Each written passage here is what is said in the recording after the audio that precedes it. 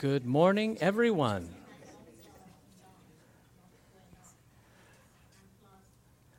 What a pleasure to be with you today. Praise the Lord for his goodness to us all. The midweek and the Friday studies will still be off this week. And just a plug for the sound team, if you would like to pitch in with the words, there's a need there. So just advancing them. You can talk to Paul afterwards. So please consider that. He's one-manning it right now.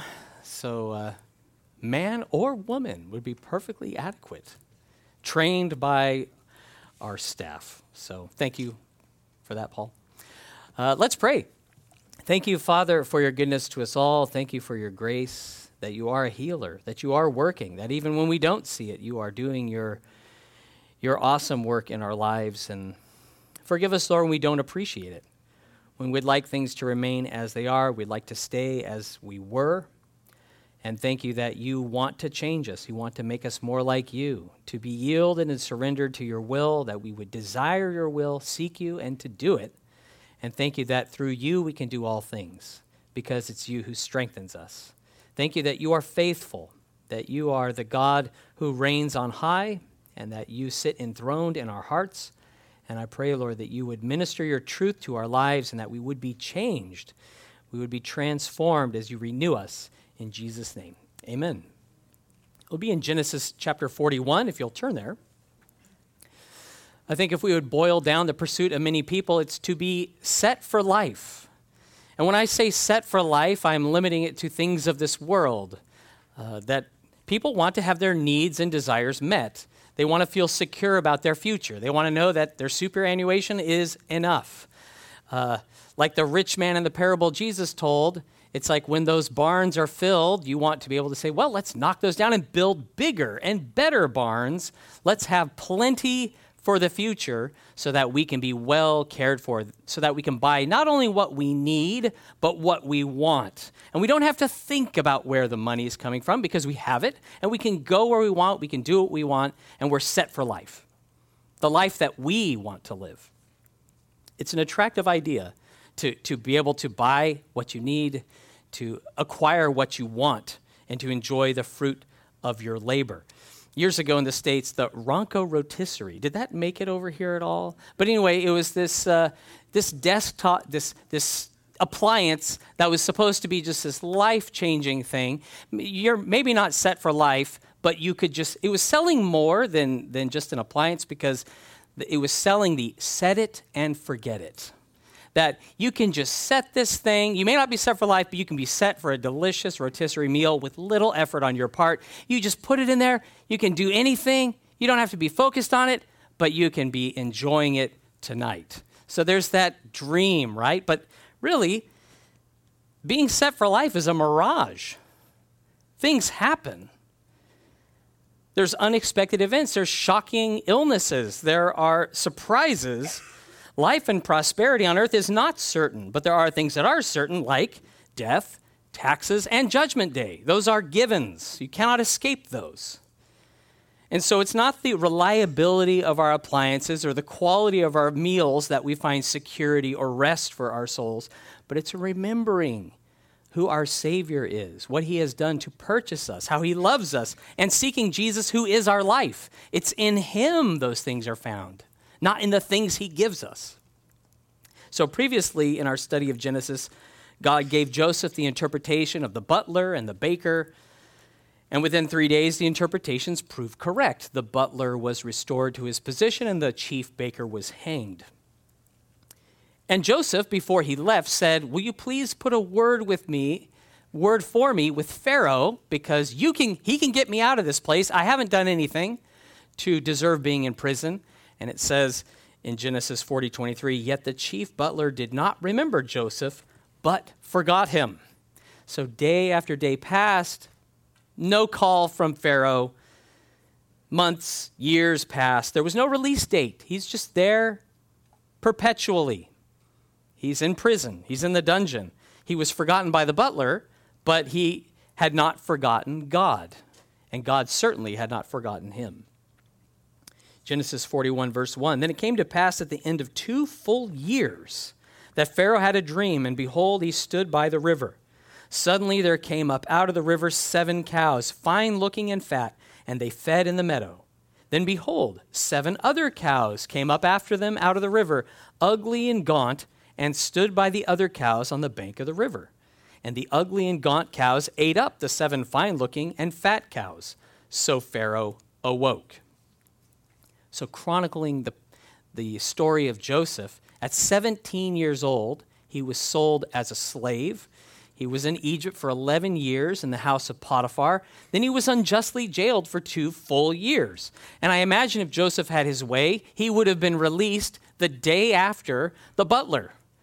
Like the word would have come from Pharaoh, oh yeah, this guy, he's unjustly imprisoned, set him free. He's a good guy. But no, that's not God's plan. David wrote in Psalm 31:15, my times are in your hand. Deliver me from the hand of my enemies and from those who persecute me. Isn't it true that in times of distress and trouble, we want a quick escape? We just want to be out of there. We don't want to deal with it anymore. Like we want we're in pain, we want the pain to stop. We're in trouble, we want the trouble to end. We want our circumstances to change. But God wants to use those things to change us, to make us more like him. And regardless of our present circumstances or the future, how it looks bleak or difficult, God is a constant source of peace for us when we look to him. Because we realize he is in control. He is God. And there's no stopping his hand. That our peace isn't contingent on circumstances, but on God and his loyal love to us, that he loves us. After 2 full years, Pharaoh has this notable dream, and it starts off very picturesque and lovely. He's by the bank of the Nile. These 7 well-fed cows come out of the water, and they're grazing in the meadow. And then suddenly, these very ugly, gaunt cows come out, thin and sickly, and they ate up the good cows, the healthy ones. And then he wakes up. Whoa, that was weird. Verse 5, he slept and dreamed a second time, and suddenly 7 heads of grain came up on one stalk, plump and good. Then behold, 7 thin heads, blighted by the east wind, sprung up after them. And the 7 thin heads devoured the 7 plump and full heads. So Pharaoh awoke, and indeed it was a dream. Now it came to pass in the morning that his spirit was troubled, and he sent and called for all the magicians of Egypt and all its wise men. And Pharaoh told them his dreams, but there was no one who could interpret them for Pharaoh. Pharaoh falls back asleep again. He dreams not of cannibal cows, but 7 heads of grain on one stalk. So this is like a good harvest, very fruitful. And suddenly there's 7 thin heads. They're blighted. They are like sandblasted by a dust storm, as they would have in that area. A strong east, dry wind. And those 7 thin heads devoured the 7 full ones. And he wakes up again. Now, most of the dreams I have, I can't remember. I know I dreamed something. I have no idea what it is. But Pharaoh, he remembered them. And he thought about them. And the next morning, he was troubled by them. So he summoned all the priests and the magicians, all these professional dream experts to hear his dream. But not one could interpret it for him. Now, Egyptian culture, it was steeped in metaphysical, occultic, and esoteric rituals and practices. And it was believed that dreams were a way that the gods could commune or communicate with men, that they could give a good or a bad message, and it could be a directive or show future events. And they actually had temples that people would go into where there would be priests who would speak as an oracle to explain their dream and basically tell them what it meant and what they were supposed to do. So Pharaoh, he's got all these experts, but he's in the dark. He has no understanding of what this dream means. Pharaoh is somebody that I would say was set for life. He was a man who we'd think, well, he's got so much power and money and authority. Pharaoh owned all the land. Everything was his. People were just living in his land. He had taxes. He could wage war.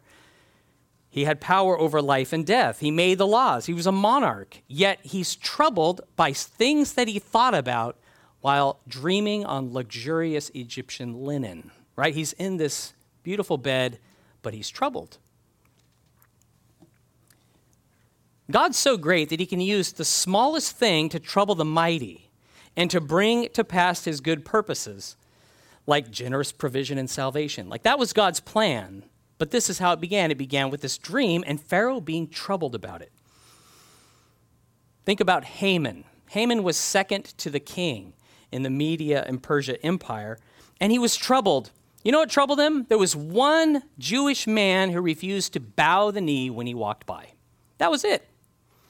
He's got money. He's got power. He's friends with the king. He can go to the king anytime. But there's one guy that just won't bow. And he's like, ugh.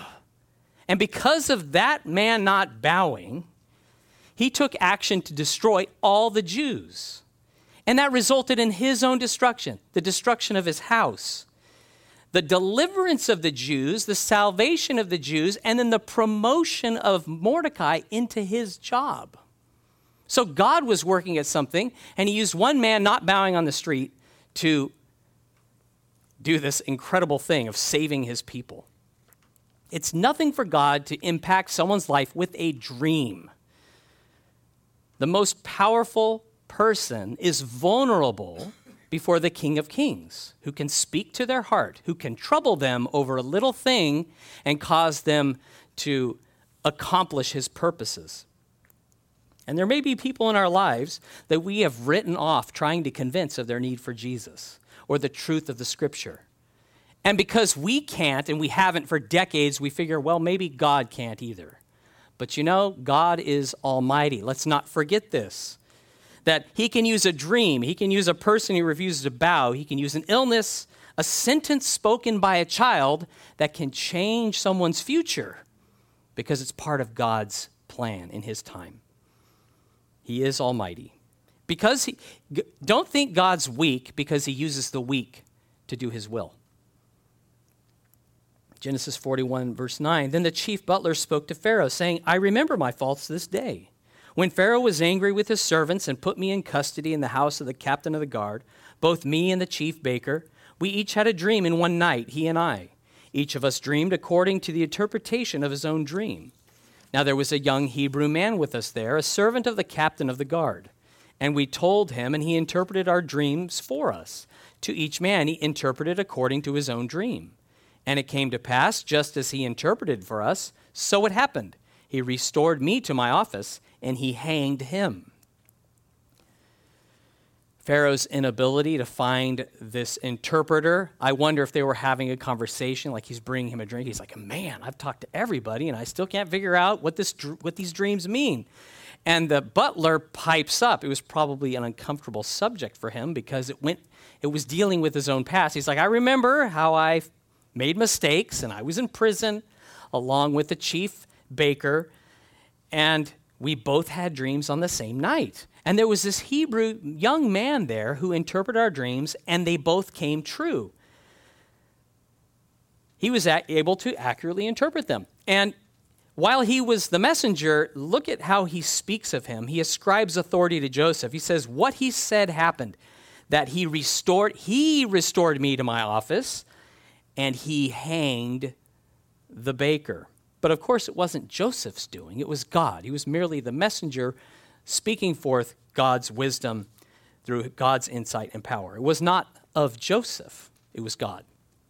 Verse 14, then Pharaoh sent and called Joseph, and they brought him quickly out of the dungeon. And he shaved, changed his clothing, and came to Pharaoh.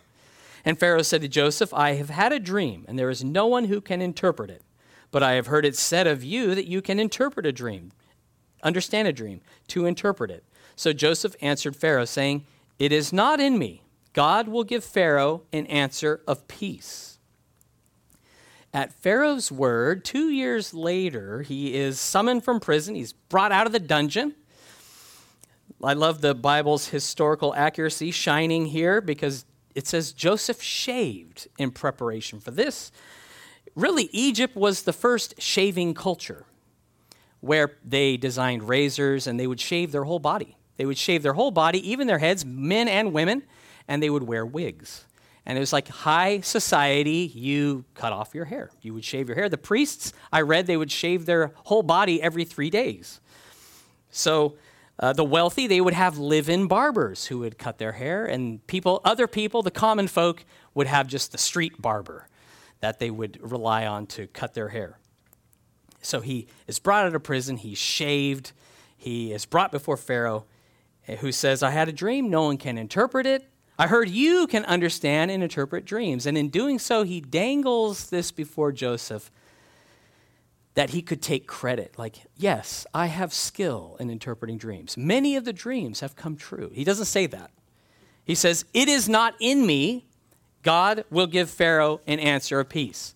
And I looked in various translations. The NIV, it says, Joseph said, I cannot do this. New Living Translation, it is beyond my power to do this. So he's like, it's not in me. I can't do this. It's impossible for me, but God will give an answer of peace. So in knowing God, Joseph knew the all-powerful, all-knowing God who created mankind, who rules in heaven, who has authority and power over dreams. And he had said in Genesis 48, do not interpretations belong to God? Now you likely have never been put on the spot before a monarch to interpret the dream. Like, I've had dreams. Tell me what they are. But you know, God delights to put his children in situations every day that are impossible. He asks us to do things that we cannot do ourselves all the time. One extreme example is David with Goliath. Before the boxing match or the MMA, they have the tail of the tape, they have their reach, they have their weight. Well, Saul looks at the tail of the tape between David and Goliath. And he's like, Goliath has the advantage. He's got the size, the experience, the weapons, the armor, an undefeated record. David, you cannot go up against him. He's a warrior from his youth, and you're but a youth. You have no experience. But what he overlooked was that God was with him, that God would help him. God would give him the victory. There were 5,000 hungry men with their families, and Jesus commanded his disciples, saying, you give them something to eat.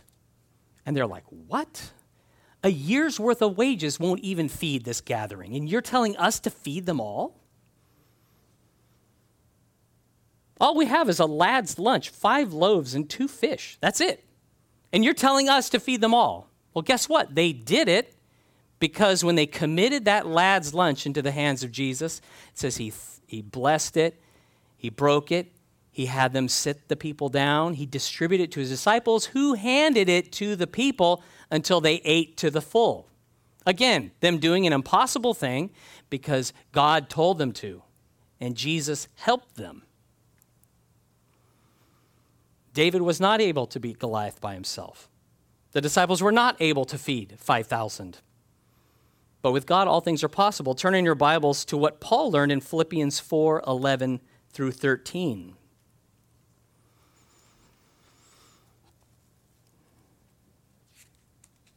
And know that what we're going to read here is at the same level of miraculous as a shepherd boy beating a giant with a sling and a stone, or feeding 5,000 people with 5 loaves and 2 fish.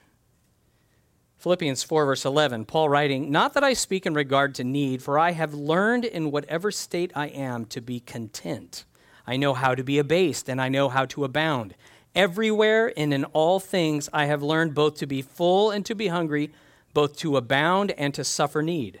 I can do all things through Christ who strengthens me. Now, when Paul wrote this letter to the Philippians, he was imprisoned.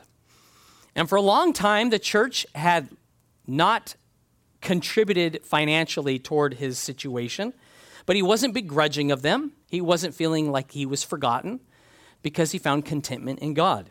And in due time, he was glad to receive a gift from their hand. But he's like, but guys, I've learned that in every situation, wherever I am, to be content. Whether I'm in wealth or in poverty, whether I'm full or hungry, there's contentment in Christ. There's peace found in him. And by Jesus, we are enabled to be content, to love one another, to forgive each other, to find rest in him. These are all things that are beyond us. These are impossible for us. But through Christ, we can do all things who strengthens us. Now, when Joseph woke up that morning, it's likely he had no idea what that day would hold. He didn't know that this was the day he would get this call to quickly come out of the dungeon and to appear before Pharaoh. Had a shave, new clothes. He's standing before the monarch. From a human standpoint, he's 30 years old at this time. He was a man without a future. He was 30 years old, foreigner in Egypt. He had no real qualifications, no career, no money, no property, no family connections. But God had plans for him to save nations and to deliver people from death. His own people. People that weren't even in Egypt. God was planning on saving through what he would do through Joseph. God was doing a work in Joseph during that time to teach him to rely on the Lord, to look to him, to know that it's not in me to do these things, but God will give an answer of peace. So when it doesn't seem like the song we were singing today, when it doesn't seem like God's doing anything, we don't see him working. We don't feel that he's working. The cure for misery and worry is this: knowing Jesus and seeking him, because he's the one who opens doors none can shut. He shuts doors none can open. And I can't speak for Joseph in prison. We're not given any insight into what he went through. But in my own life, the waiting times have been growing times, because that's when we're forced to throw ourselves upon the mercy of God to sustain us, to provide for us.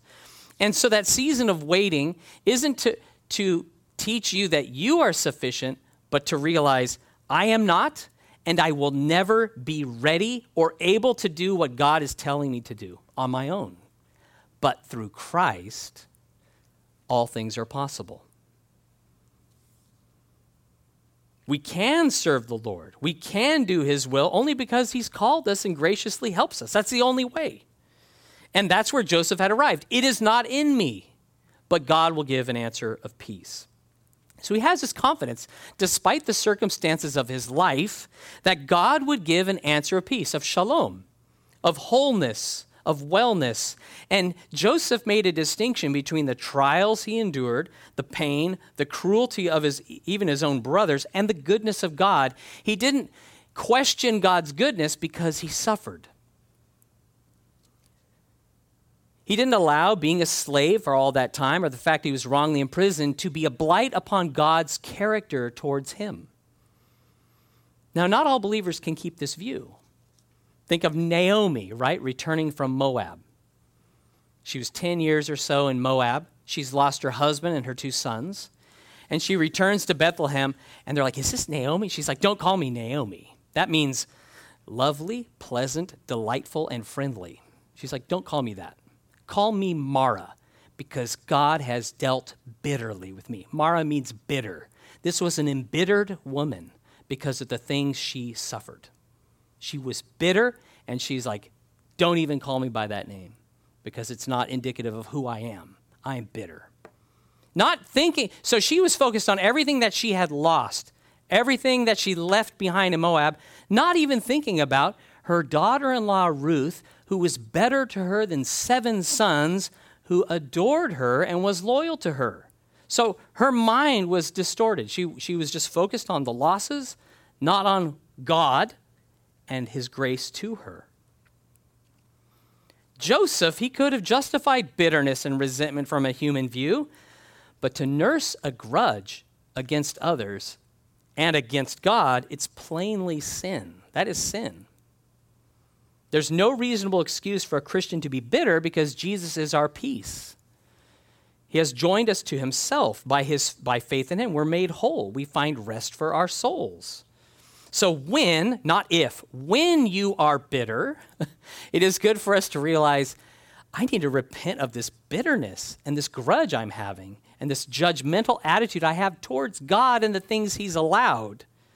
Because if we are angry at God, it shows that we are in disapproval of him. We are sitting in the judgment seat of God, and we're saying he's done wrong, as if we are right.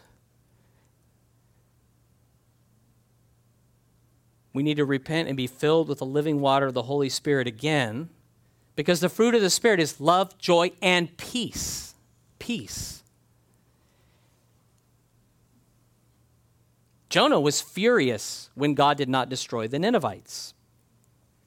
His was a case of not my expectations weren't met. His expectations were met. That was the reason why he was angry, is because he's like, God, I didn't want to preach to these people because I know you are merciful, gracious, and compassionate. And you spared them when I want them dead. So he's angry at God. This is a prophet. And then God was gracious not only to the Ninevites to spare them, but in pulling Jonah aside and speaking gently to him, reasoning with him, saying, Jonah, is it right for you to be angry? Yes, it's right for me to be angry, even to death. Jonah, is it right? We don't know what Jonah came to, but when we are angry, when we are bitter, we should do what Joseph did. He avoided the pitfalls of bitterness and anger towards God or man, as it's written in Isaiah 26:3. You will keep him in perfect peace, whose mind is stayed on you because he trusts in you. God keeps his people in perfect peace. Our responsibility is to seek the Lord and to trust him, to submit to him. Joseph trusted God, and he had peace. He was confident, Pharaoh, God's going to give you an answer of peace. Have you learned to do this in trouble, to fix your mind on God? Or have we justified cohabitating with anger and bitterness as an abusive partner that forces us, that pushes us, that compels us to do what we do and say what we say? Genesis 41:17, then Pharaoh said to Joseph, behold, in my dream I stood on the bank of the river. Suddenly 7 cows came up out of the river, fine-looking and fat, and they fed in the meadow. Then behold, 7 other cows came up after them, poor and very ugly and gaunt, such ugliness as I have never seen in all the land of Egypt. And the gaunt and ugly cows ate up the first 7, the fat cows. When they had eaten them up, no one would have known that they had eaten them, for they were just as ugly as at the beginning. So I awoke. Also I saw in my dream, and suddenly 7 heads came up on one stalk, full and good. And behold, 7 heads, withered, thin, and blighted by the east wind, sprang up after them. And the thin heads devoured the 7 good heads. So I told this to the magicians, but there was no one who could explain it to me. Pharaoh now explains his dreams that we've read to Joseph. We're given a little more detail here that these gaunt cows, they weren't just ugly, but they were the ugliest he had ever seen. It's like, I've never seen cows that look like these. They were just ugly. I don't know that I've ever seen an ugly cow. I think cows are pretty amazing, but these were ugly. And he says when they ate the fine cows, it was as if they hadn't eaten anything. They were just as gaunt and ugly as they ever were. So we weren't told that before. And so these good cows being consumed by and the good wheat being consumed by the bad, that there was no change, even though they had consumed what was good. Now, the magicians, those wise men in Pharaoh's day, they would use incantations or spells in an attempt to control the gods, to tell them what to say, but they were at a loss. They're like, we have no idea. We don't know. I love that God cannot be controlled by witchcraft or spells or the occult. He can't even be known except he reveal himself to us. Like, he is completely over that. He's not swayed by it. He's not blinded by it. He has all power, and we can trust him. The God who created the tongue, he also speaks, and he spoke here through Joseph in verse 25. Then Joseph said to Pharaoh, the dreams of Pharaoh are one. God has shown Pharaoh what he is about to do. The 7 good cows are 7 years, and the 7 good heads are 7 years. The dreams are one. And the 7 thin and ugly cows which came up after them are 7 years. And the 7 empty heads blighted by the east wind are 7 years of famine. This is the thing which I have spoken to Pharaoh. God has shown Pharaoh what he is about to do. Indeed, 7 years of great plenty will come throughout all the land of Egypt. But after them 7 years of famine will arise, and all the plenty will be forgotten in the land of Egypt, and the famine will deplete the land. So the plenty will not be known in the land because of the famine following, for it will be very severe. And the dream was repeated to Pharaoh twice, because the thing is established by God, and God will shortly bring it to pass. These dreams had baffled Pharaoh. He's like, all the wise men, they have no idea what he's saying. it is understood and interpreted by Joseph by the power of the living God he served. And I love the fact that in Pharaoh's courts and even on his dress, he was wearing, and there were images and sculptures of his gods. And none of them could tell you one thing about these dreams. They were all silent. There was nothing coming from them. But God, he reveals secrets. He knew what he meant. And through these two dreams, God showed Pharaoh what he was about to do. And they were basically affirming the same message. The 7 good cows and good heads were 7 years. The 7 thin cows were also 7 years. And the blighted grain, it meant 7 years of famine. So there'd be 7 years of plenty, really plentiful, but then famine that's so severe that you wouldn't even remember how good things had been. And that was shown by that no visible change of the thin cows when they ate the healthy cows. And he said, God's established it. He is going to bring it to pass. There's no avoiding this. There was nothing that Pharaoh could do to increase his years of plenty or to avoid the coming famine. It was set. What mattered was, did Pharaoh believe the message from the Lord, and would he take wise action in preparing for it? Now, it's so important that we, as people who believe and know God, we attribute both plenty and famine to him, even when it's years. He rules and reigns over all. There's this proud, really persistent tendency in people when things are good to say, I must be doing something right. Or we see someone else and go, he must be doing something right. She must be doing something right.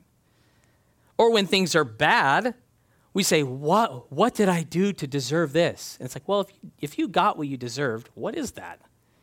Well, eternity being tortured in hell because of my sin. I deserve that punishment. So it's not about whether I did something good to deserve something, like, oh, I must be doing something right. God always does what's right, even when it's famine, because he will accomplish his purposes. He's a gracious, merciful provider. There are so many things that God has established and he does that we don't understand. And we can be content knowing that we'll never understand it. Job had no idea why he suffered. Now, his friends thought they knew. Oh, Job, you must have sinned to have this. And God spoke up and said, no, I'm going to expose you for your folly. Job is a righteous man. He's going to pray for you and you'll be healed. So God knew what he was doing, that he was going to show himself as gracious and compassionate. And we can make the mistake of embracing those years of plenty so we can be set for life, or we try to avoid the famine rather than embracing Jesus, who is our life, the one who is with us, who provides everything we need in real time, godliness and plenty. You know, we can fret and worry about things we cannot change when God would have our faith grow and our perspective shift to see him sitting on the throne with Satan crushed under his feet. Now, there's things that God has established that only he can, do. It won't be ended until he ends them, like this world that he's created. The number of our days, we can't prolong them, we can't reduce them. It's like we're called to be good stewards of the earth, but we can't save the earth, and we can't save ourselves. Worrying, you can't add a millimeter to your height. You can't add a day to your lives by worrying. But knowing our days are numbered by God, and each one is a gift, it's how we use them that matters. So you don't need to know how many days you have left to live today for the glory of God. You have to know that, I've got 3,000 days to go. It's not the amount of days we have left. It's God who's to motivate us. It's God who guides and directs us because we're seeking him. And some, they obsess over what they know is coming. Others obsess about what they cannot know. It cannot be known. Now, Jesus, he taught his disciples, take no thought about your life, what you're going to eat, what you're going to drink, what you're going to wear. Seek first the kingdom of God and his righteousness, and all these things will be added to you. Sufficient for the day is the trouble thereof. So by faith in Jesus, all that pertains to life on earth, godliness for eternity, we find that provided in Jesus. Now, a lot of us, we'd just be content with what should I do in these last days? Like, give me a to-do list so I can do it. Now, when I have a to-do list, I just want to see it done. So I don't have to do it, and I don't have to think about it like I take the list and I throw it away. It was a to-do list. It's done. Okay. It's that set it or forget it thing. Rather than constantly relying upon Jesus and being guided by him, who guides us every step by his Spirit,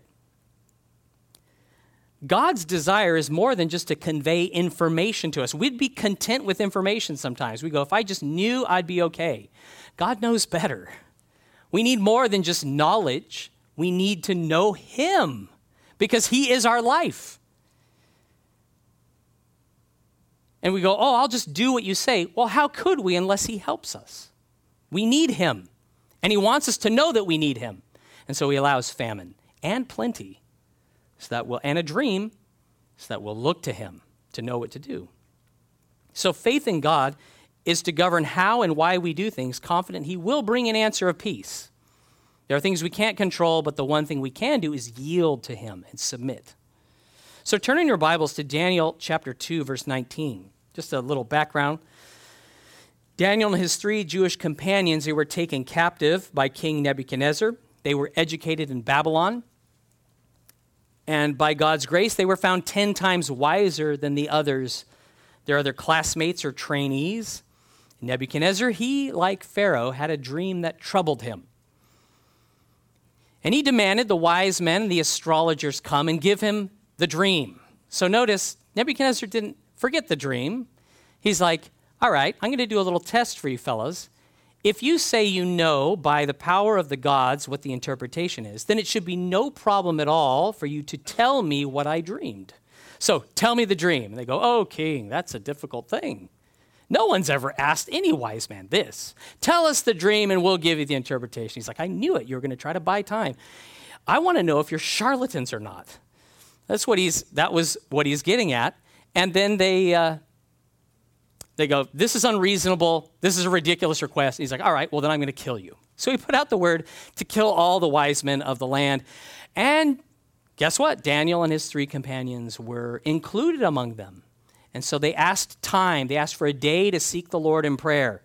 And God revealed that dream. Daniel 2:19, it says, then the secret was revealed to Daniel in a night vision. So Daniel blessed the God of heaven. Daniel answered and said, blessed be the name of God forever and ever, for wisdom and might are his.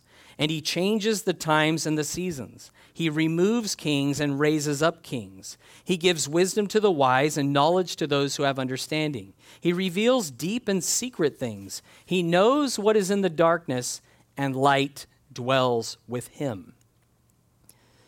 Daniel gets this revelation. He blesses God. He praises God for revealing the dream. And what God told Daniel was not as important as who God is. And that's something that Daniel praises God for, that God is a God of gods. He's eternal. He's the sole possessor of wisdom, that he gives might to those who trust him and seek him. God is the one who keeps time rolling on. He's the one who changes seasons. He removes kings. He raises up kings. Like, we see the power of God in what he does. And he extols the character and majesty of God who does such things, who reigns over all the governments of the earth. It didn't matter if he was in Jerusalem, in the temple, blessing the Lord, or if he's in a Babylonian court beside a murderous king. He praised God who revealed this dream to him, that he rules over the spiritual and the physical realms. So God, he brings a prisoner before Pharaoh. He reveals a dream to a Jewish captive in a Babylonian court. To this day, God is a revealer of secrets. He knows what's darkness. Light is in him. And so it could be a dream that troubles you, a circumstance, an illness, or an uncertain future where you're like, I don't know what to do. And we think, just what can I do? Well, knowing Jesus is where you will find peace. That's where we find rest for our souls. And God just doesn't offer us a feeling of peace. Jesus is our peace. That's a huge difference. It's not like him just giving us something that we can now tuck away and have. He gives us himself. and in him is life, everything we need. Hebrews 13, 20 and 21, it says, "Now may the God of peace, who brought up our Lord Jesus from the dead, that great shepherd of the sheep, through the blood of the everlasting covenant, make you complete in every good work to do his will, working in you what is well-pleasing in his sight, through Jesus Christ, to whom be glory forever and ever. Amen." Today we live by the power of the resurrected Christ, Jesus, who makes us whole, who is our life. So instead of looking for peace in this world, looking for prosperity in our future, trying to prolong those years of plenty and avoid the famine, in looking to him, we find everything abundantly provided. Because there's nothing in this world that will make us secure. We have security, we have confidence in Christ, who works in us what is well-pleasing in his sight. So let us take confidence in him, that he has given us not just an answer of peace, but he is our peace. Let's pray. Thank you, Lord, that you have given us Christ, that we have been born again through faith in Jesus, and that we have been made new. And even so, Lord, you know how much room there is for us to grow and our faith to develop, that we would not lean on our own understanding, but in all our ways acknowledge you so you might direct our paths. I pray, Lord, we would not be wise in our own eyes, but we would fear you, we would trust you, we would follow you, Jesus, who is our peace. Thank you for breaking down that middle wall of separation, for uniting both Jew and Gentile as your own chosen people, that we can be part of the body of Christ, that we can be accepted and forgiven and receive your love and grace and offer it freely to others. Thank you, Lord, that you are the God of the impossible and those things that we cannot do, and it's not in us. You put in us by the power of the Spirit love, joy, peace, patience, kindness, goodness, gentleness, faithfulness, self-control. Lord, we thank you that you have changed us. You have transformed us, and I pray we would surrender to you. We would submit to you. We would submit to you our anger, our bitterness, our unforgiveness, and we would rejoice in you and all that you've done, all that you are for us being our life. So, Lord, I pray that you would minister your truth to our hearts, that we would take steps of faith in obedience to what you've revealed, and that we would glorify and praise you, our confidence not in ourselves or in anything but Jesus, our Savior and King. And it's in Jesus' name we pray. Amen.